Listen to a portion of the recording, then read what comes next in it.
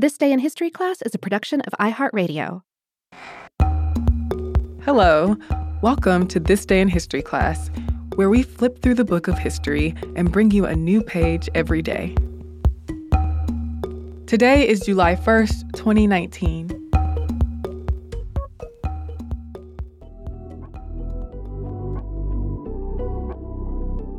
The day was July 1st, 1960. The new Constitution of Ghana went into effect, transforming the country from one with a parliamentary system to one with a republican form of government. The Republic of Ghana was formally proclaimed, and Prime Minister Kwame Nkrumah was inaugurated as president. Before independence, Ghana was known as the Gold Coast, a British colony. The British exploited and exported the resources in the Gold Coast, including gold, diamonds, ivory, cocoa, timber, and manganese. As this economy developed, it supported the construction of harbors, railways, roads, schools, and hospitals. European interference in the economics and politics of the region had broken down the traditional social order of the groups there. But by the end of World War II, people had begun protesting for more autonomy from the British. Sentiments of nationalism had reached a peak, and movements developed in opposition to colonial administration with the goal of independence. A moderate party called the United Gold Coast Convention, or UGCC, formed in 1947 to pursue constitutional reform and eventual self-government. Kwame Nkrumah was the general secretary of the party, but in 1949, he split with the UGCC and formed the Revolutionary Convention People's Party, or CPP. Nkrumah and the CPP called for self-government now, and it gained widespread popular support. In 1950, the CPP began a campaign of so-called positive action, encouraging nonviolent resistance and strikes against colonial authorities.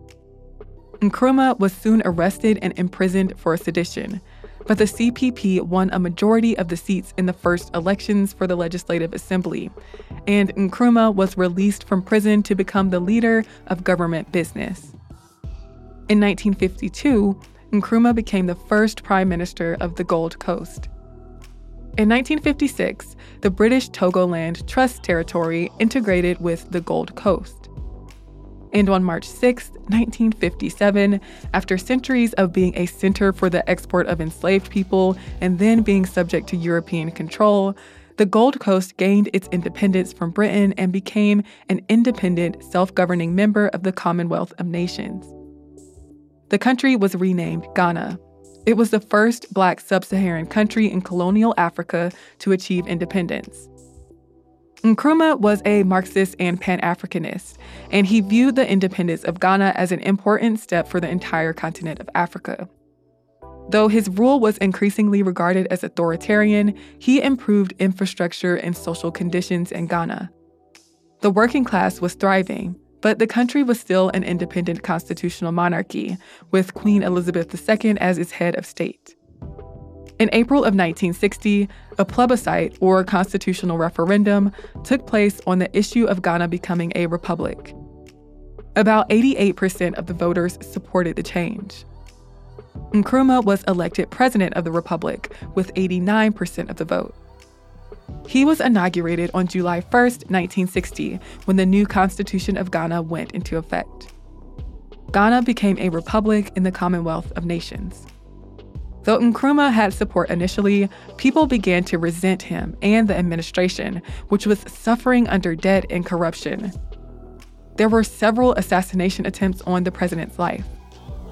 4 years after Ghana became a republic and Nkrumah was elected president, a constitutional amendment made Ghana a one-party state, and Nkrumah declared himself life president of the country and the party.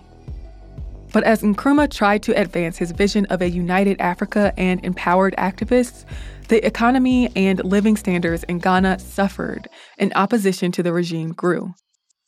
In February of 1966, while the president was visiting China, Nkrumah's government was overthrown by a coup of the Ghana Armed Forces. The National Liberation Council took over the government and suspended the constitution.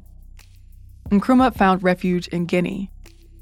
Until 1981, when Jerry Rawlings came to power, Ghana's government saw many coups and alternating military and civilian regimes. I'm Eve Jeffcoat, and hopefully you know a little more about history today than you did yesterday. If you have any burning questions or comments to tell us, you can find us on Twitter, Instagram, and Facebook at TDIHC Podcast. You can subscribe to This Day in History Class on Apple Podcasts, the iHeartRadio app, or wherever you get your podcasts. We'll see you tomorrow.